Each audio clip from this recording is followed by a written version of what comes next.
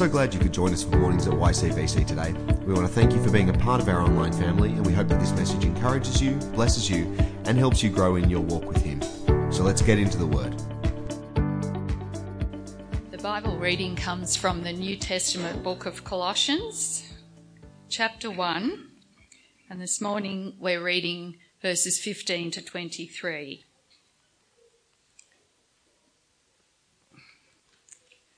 Colossians chapter 1, and starting at verse 15, and the Apostle Paul is writing here. The heading in my Bible says the supremacy of Christ. He is the image of the invisible God, the firstborn over all creation. For by him all things were created, things in heaven and on earth, visible and invisible, whether thrones or powers or rulers or authorities, all things were created by him and for him. He is before all things, and in him all things hold together. And he is the head of the body, the church. He is the beginning and the firstborn from among the dead, so that in everything he might have the supremacy. For God was pleased to have all his fullness dwell in him, and through him to reconcile to himself all things, whether things on earth or things in heaven, by making peace through his blood shed on the cross. Verse 21. Once you were alienated from God and were enemies in your minds because of your evil behaviour. But now he has reconciled you by Christ's physical body through death to present you holy in his sight, without blemish and free from accusation, if you continue in your faith, established and firm, not moved from the hope held out in the gospel. This is the gospel that you heard and that has been proclaimed to every creature under heaven, and of which I, Paul, have become a servant. This is God's word. Well, thank you so much, Jeanette, for reading for us this morning. Good morning once again for our visitors, or I've been away for 3 weeks, so maybe you've forgotten my name. I'm Nick, and it's my privilege to be the pastor here at Yass Community Baptist Church. And so this morning we're starting a new series on Colossians, the book of Colossians. So we're going to spend 4 weeks with a little break next week for our church camp. We're going to spend 4 weeks in Paul and Timothy's letter to the Colossian church. And so this letter is really, in the New Testament, perhaps the letter, though it's all focused, all the letters, all the Gospels, of course, are focused on Jesus and what it means to follow him. This letter is really potent in the sense of who is Jesus. Not just who was the earthly Jesus or who was Jesus before his incarnation, but it's a potent message about the person of Jesus Christ and how our life should be shaped by our faith in him. And it's such a potent book that there's no way in 4 weeks we can, even though it's only a short letter, there's no way in 4 weeks that we can really touch on everything. And so this morning, in theory, I'm going to be touching on all of chapter 1 and the first 5 verses of chapter 2. And so the sense I get is like when you go to the Soldiers Club and you order the Mexican schnitzel, and it comes out and you think it's all delicious. That looks so delicious. But I'm not sure I can eat it all in one sitting. I've ordered, my eyes have sought to approach and consume something that's far more rich and delicious and plentiful than I can stomach in one sitting. And so this morning, I'm not going to go verse by verse through every part of this passage. We're not going to touch on it all, and that's going to be true over this whole series. Even though it's a short letter, it's so rich. There's going to be stuff that's kind of not going to make it into our Sunday morning sermons. And so what we want to do as a church through this series is engage deeply with this letter beyond just a Sunday morning. And so what Carl has set up for us is through the Bible app, if you use that. If you don't use that, then come and see me afterwards. If you've got a smartphone, I can set you up with how to engage with that. We've started a group reading plan. And so in the bulletin and in the YouVersion notes this morning, there's a link to that. If you don't have access to either of those, I can connect you with that after the service. But what that means is we can all together, through that app, read through a few verses a day over the next 24 days. And we can comment and share and be marinating ourselves in the goodness of what God has to say through us, to us through Colossians. So I really want to encourage you to jump on board with that. If you're not a smartphone user, but you want to engage in reading what everyone else is reading, come and talk to me as well afterwards, and I'll connect you with some method of engaging with that. And so all that to say this morning, we're going to take a dive into Colossians 1. But let this not be your only meal for the week. The thing is, no matter how big the schnitzel, you need to eat more often than once a week. There's probably enough calories in a Mexican schnitzel at the Soldiers Club for a whole week, but you're still going to be hungry again if that's all you eat. And so I really want to encourage you to in the midst of your other feeding on God's Word, to feed on Colossians through the week. I'm going to pray for our time in the Word this morning, and then let's jump in. So Heavenly Father, I thank you for your Word.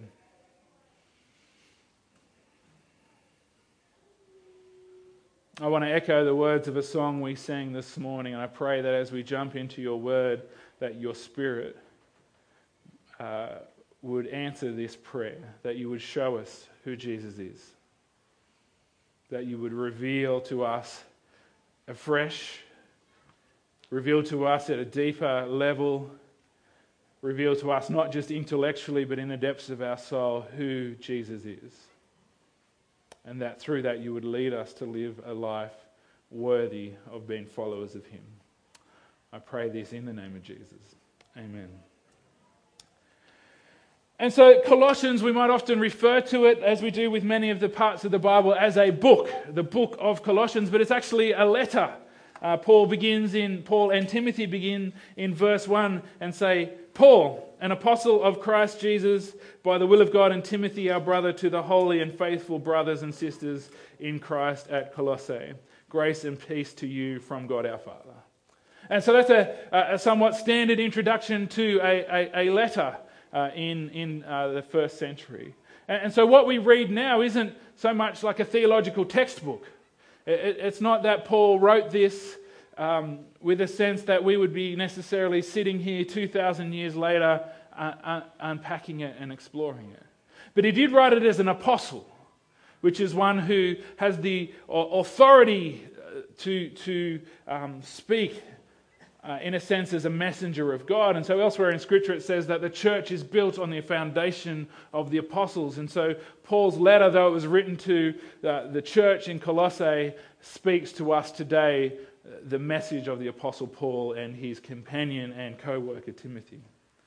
And so after this introduction, Paul begins with giving thanks to those of faith in Colossae. See, this wasn't a church that Paul himself planted. In fact, this wasn't a church that he had ever met.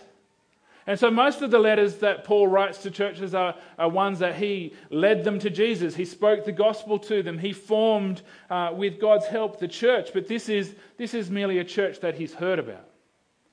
That a co-worker in Christ led to Jesus.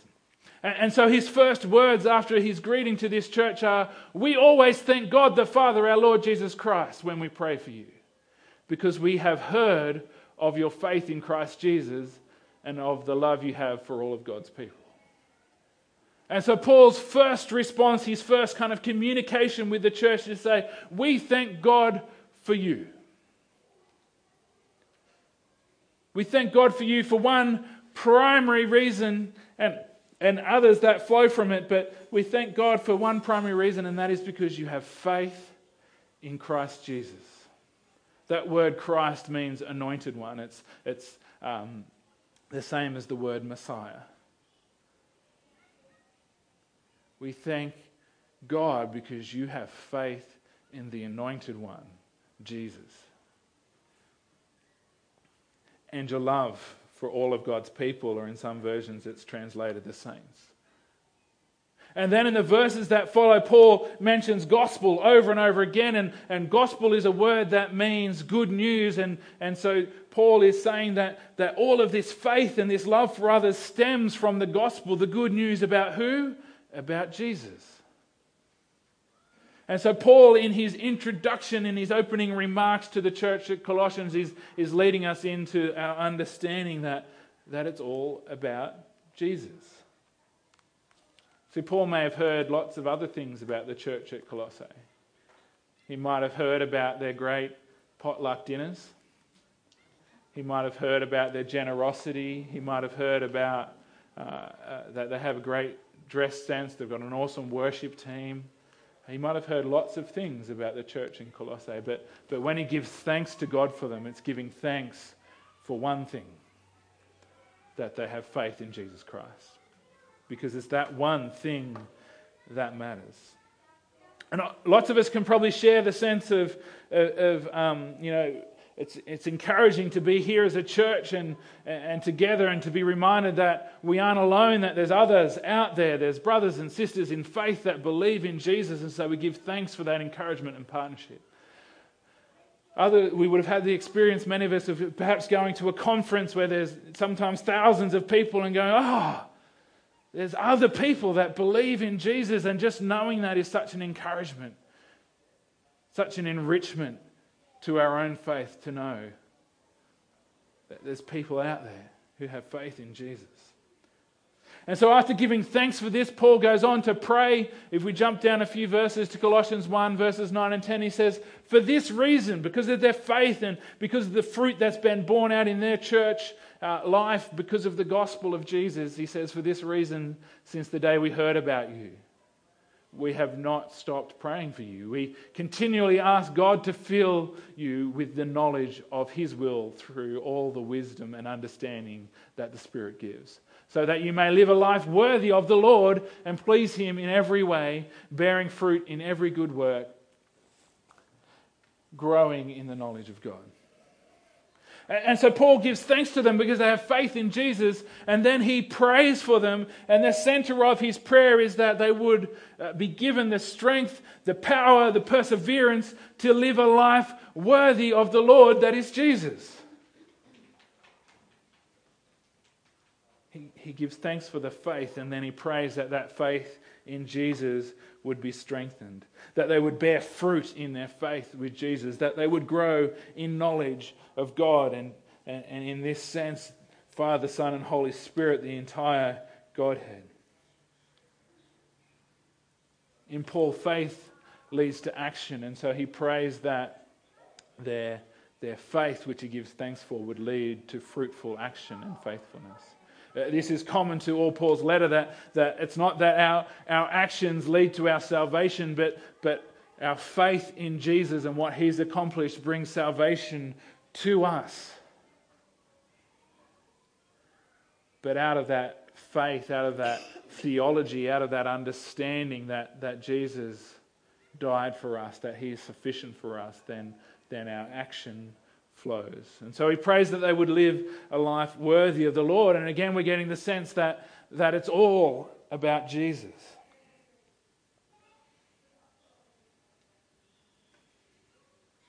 And so after giving thanks and praise, after praying, Paul begins his letter with what in theological terms, if you go to Bible college, they would call it Christology, which is just trying to make yourself sound smart word to say, who is Jesus?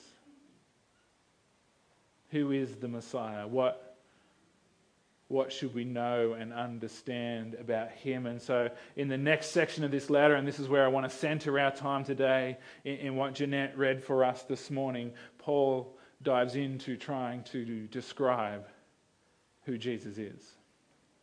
And so we have such a potent richness in what Paul and Timothy write in these next letters. It's as if they've thrown the dictionary and the thesaurus and every kind of word and concept they can think of to try and describe the awesomeness of who Jesus is. It's so rich, it's so profound, yet it's still just scratching the surface.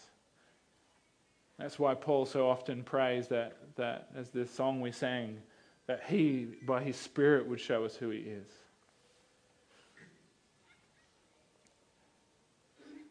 Paul's words, if we were to sum them up, essentially say Jesus is above all.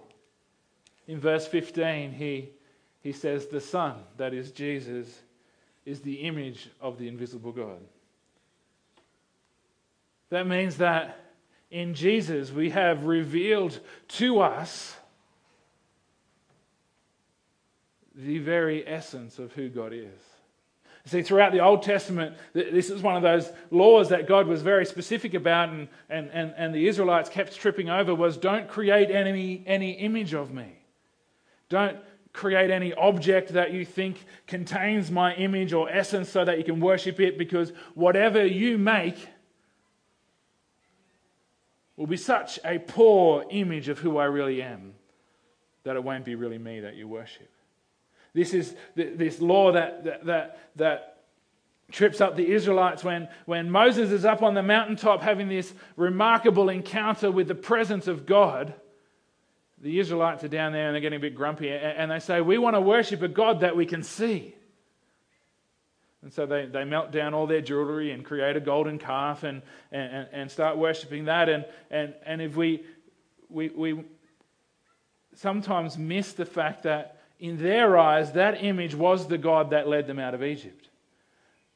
They weren't jumping ship in their mind from God. They were like, let's just create an image to represent Him. They say, this Israel is the God who led you out of Egypt. In their mind, they were just kind of giving God some physical form so that there was a focal point to worship Him. But as we who know the story know that God was angry about that. No matter what image we can make, no matter what physical thing we could possibly put together, there is no possible way it could represent who God is. But that's not true of Jesus. Jesus is the visible representation. John in his gospel says, we have seen Him with our eyes. The fullness of the manifestation of who God is. An American pastor, Bill Johnson, likes to say, Jesus is perfect theology. Jesus is the fullness, the image, the exact representation of who God is. And so we might struggle to think of who is God when He's this invisible spiritual being, but God is given physical form in Jesus. And so the stories, the Gospels of Jesus, the letters that were written about those who saw Him with their eyes, this is now our visible image of who God is. Whatever understanding we have of who the God, the Father, the Son, and the Spirit is must match the image of Jesus. But He's not just the image of the invisible God, He's the firstborn over all creation. In the next verse, Paul gives some shape to what he means by that. He says, for in Him all things were created. Things in heaven and on earth, visible and invisible. In the ancient concept, the heavens weren't necessarily another place. It was the invisible spiritual realm. It was that place here and now that we can't see with our natural eyes, but is just as real. See, the heavens and the invisible are in essence the same thing. Whether thrones or powers or rulers or authorities, whatever kind of governmental structures, whatever exists on the earth, all things were created in Him. And then he goes on to say, all things have been created through Him. But not just that, all things have been created for Him. Elsewhere in the Scripture it says nothing exists apart from Him. And everything that exists through him. That is why he's the firstborn over creation. He is the preceding personality through which creation comes. Jesus is spoken of in the scriptures as the Word. And we see in the account of Genesis that God creates through his Word. Let there be.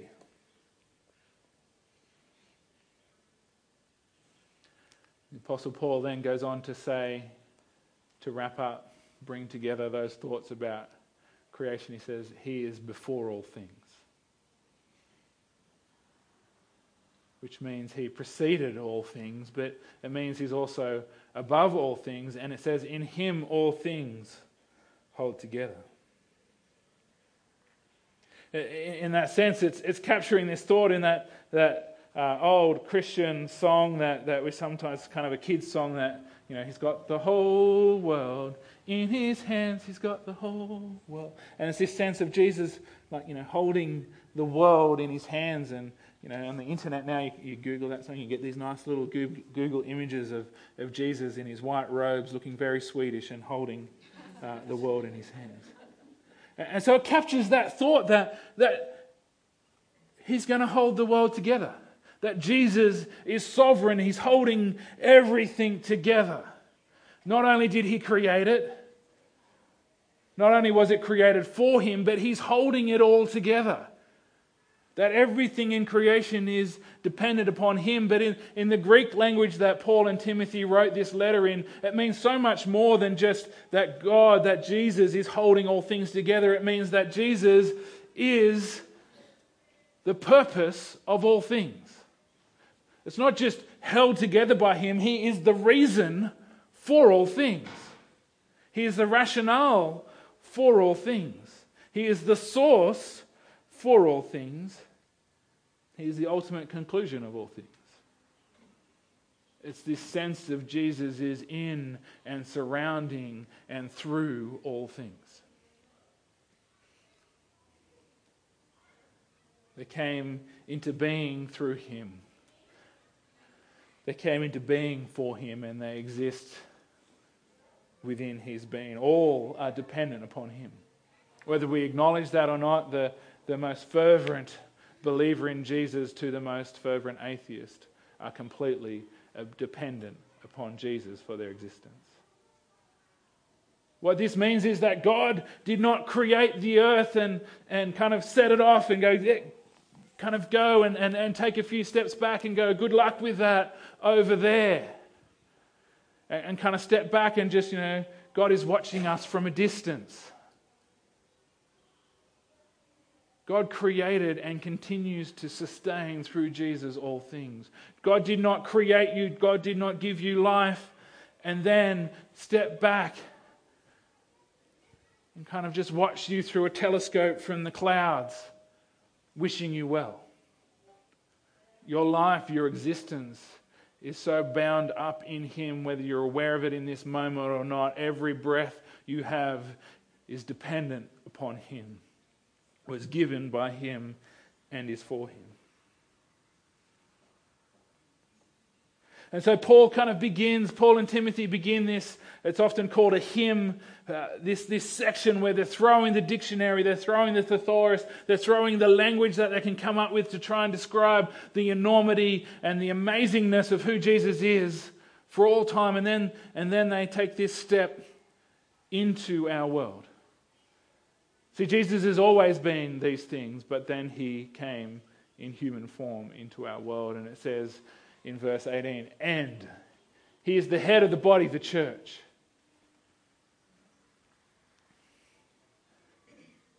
I'm the pastor of this church family, but I am certainly not its head. We have a secretary who does an amazing job, Tony, but she's not the head. We have an elder, Steve, who I think is flying right now back from New Zealand, or soon to be, but he's not the head. We have a congregational governance because we're a Baptist church, and that's how we govern our local church, but we are not the head. Jesus came, he gave his life for the church, which means more than this building, means more than this Sunday morning gathering. It means more than just us. It means the body of Christ throughout all of his creation. And he is its head. In the Greek language that this was written, that doesn't just mean a position of authority, it means source. Because in kind of the Greek understanding, we have a better sense of anatomy, and we might think of the heart as the source of our body, that it pumps the blood around and gives life to our body. But in Greek understanding, the head was the source of the body. So Jesus isn't just the authority over the church. He's not just the supreme leader of the church. He is the source of all things for the church. He stepped into our world and made us his body. And so he goes on to say, Paul and Timothy, he is the beginning and the firstborn from among the dead. He's the head of the church, and he's the beginning. He was the beginning of creation. But now he's also the beginning of the new creation. He's the firstborn from among the dead. And so Paul and Timothy are now connecting with the reality of Jesus' resurrection. That he who was dead, he who was crucified upon the cross, who gave his life for us, was not contained within the tomb, but on the third day he rose again. Which is one of the most attested historical facts in all of history. That Jesus rose again. But Paul and Timothy aren't just speaking of this reality that Jesus overcame the grave and rose again. They're not just saying that he rose from the dead, they're saying he's the firstborn from among the dead. It's not just pointing to Jesus' resurrection, it's pointing to our own. That we too will rise. Jesus didn't just usher in creation. He's ushered in a new creation in which we will be restored, resurrected.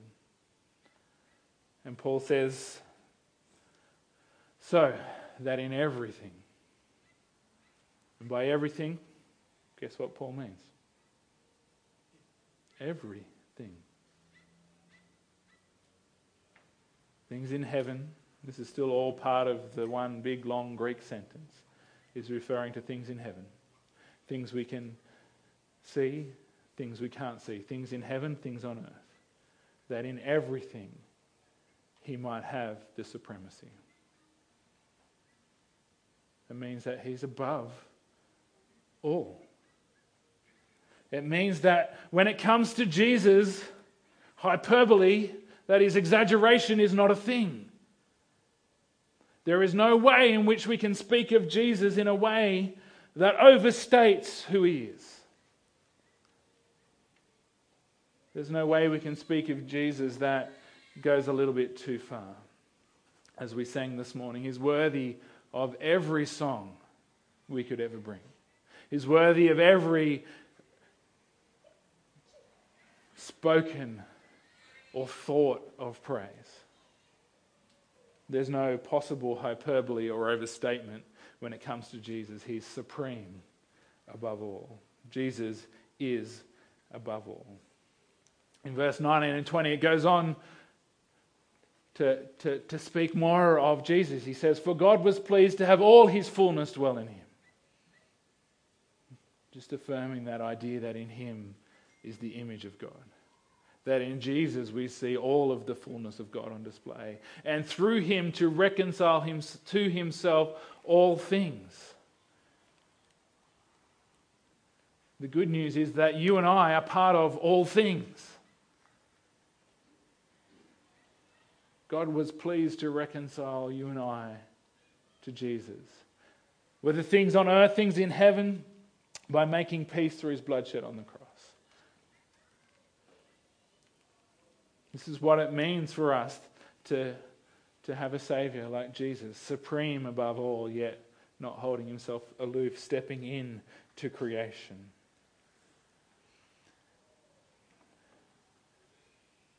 It means that we who were once alienated from God, as we read when we came to communion this morning, we who were once alienated from God and were enemies in our minds because of our evil behaviour are now reconciled through Christ's physical body, through death, and that he now presents us holy in the sight of God, without blemish and free from accusation.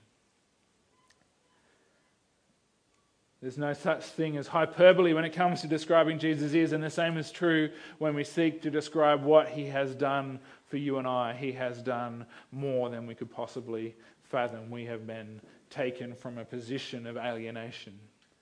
In the original, the word God actually isn't there. Once you were alienated, is what Paul and Timothy wrote literally, which includes this sense of being alienated from God, separated from God, but it's actually broader than that. We were simply alienated, separated, cut off, not just from God, but from one another. Poisoned relationships, poisoned existence, but Jesus, who is above all, has brought us back to him. And so Jesus is sufficient. As we often sing, Christ is enough for me. Jesus is sufficient for our salvation, but he's not just sufficient. Jesus is supreme above all. He is the one who stands above all else. There is no limit to his awesomeness. And so if Jesus is above all, then our all should be for Jesus.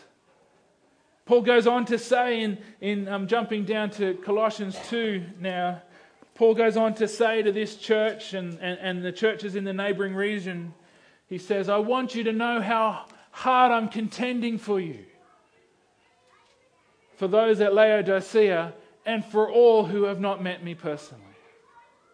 And so Paul is talking to all these churches that he didn't plant, he didn't go on mission to them, but they've come into his orbit. He's heard about them, and as an apostle he's writing to them, and he says, my goal is that they may be encouraged in heart and united in love, so that they may have the full riches of complete understanding, in order that they may know the mystery of God. And what's the mystery of God? He says, namely, Christ. In the end part of Colossians chapter 1 in verse 27, he says a similar thing. He says, to them, that's to all those that have come into contact with the gospel, it says, to them God has chosen to make known among the Gentiles the glorious riches of this mystery, which is Christ in you, the hope of glory. There is no mystery, there is no truth beyond Jesus Christ, this supreme being. But Paul goes further to say he's Christ not just out there, he's Christ in you.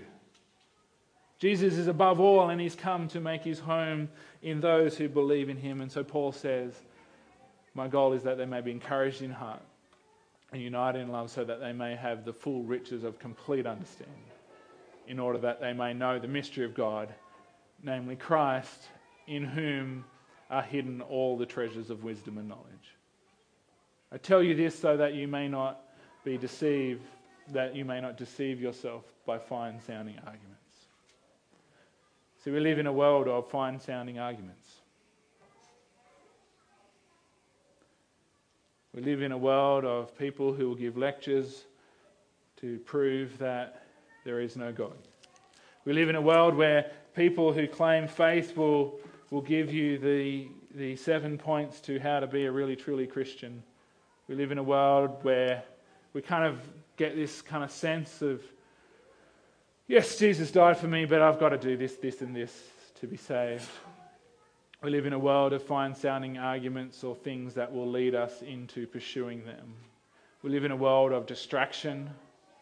We live in a world of Wikipedia, rabbit warrens. We live in a world where there is so much information thrown at us that sounds good. They're fine-sounding arguments, and you know, Paul is not anti-intellectual. Paul is not anti-science. But Paul is communicating clearly that all wisdom and knowledge are hidden in Jesus. Jesus is above all. Jesus is the center of all. All things are for him, and he holds all things together. It is Him, in Him, that we've been brought from darkness to light. It's in Him that we've been reconciled from being enemies to God to being inheritors alongside Jesus.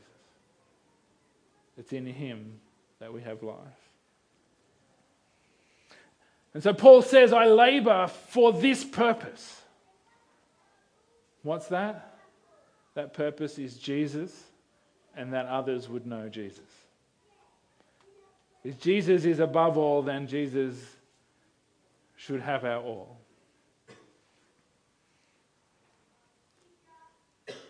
If Jesus is above all, if Jesus is sufficient and supreme, then He's worthy of our complete surrender.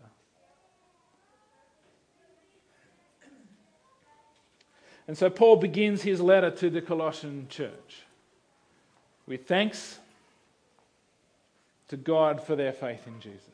It's all about Jesus. With prayer to God that they might live a life worthy of Jesus, because it's all about Jesus. And then he shares with them these profound verses, these profound pieces of scripture that point us towards who Jesus is. But apart from the Holy Spirit revealing that truth, all we've done is throw words around this morning. And so as we sing this morning, as we worship, my prayer is that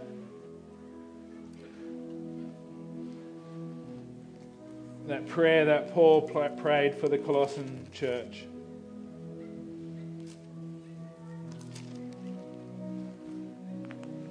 I invite you to stand actually as we pray this morning and as we come to a finish.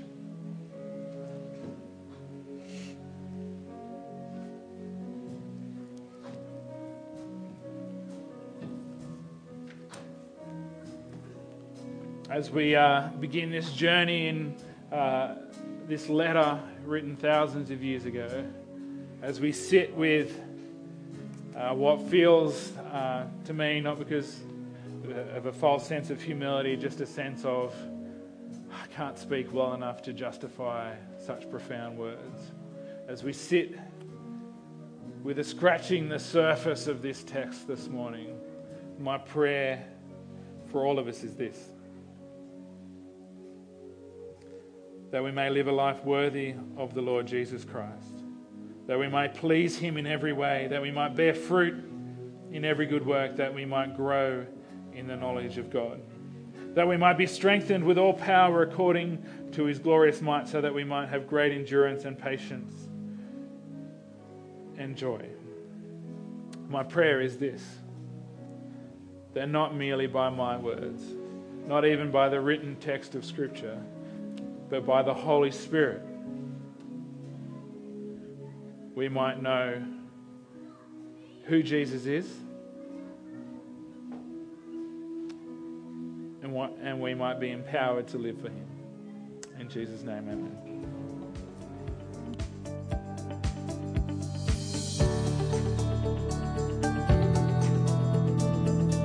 Thanks for joining us today. As you head back into your week, we want to encourage you to stay in His Word, stay in His love, and stay strong in your faith. Don't forget to keep up to date with what's happening via Facebook, Instagram, or via our website at ycbc.church. See you soon.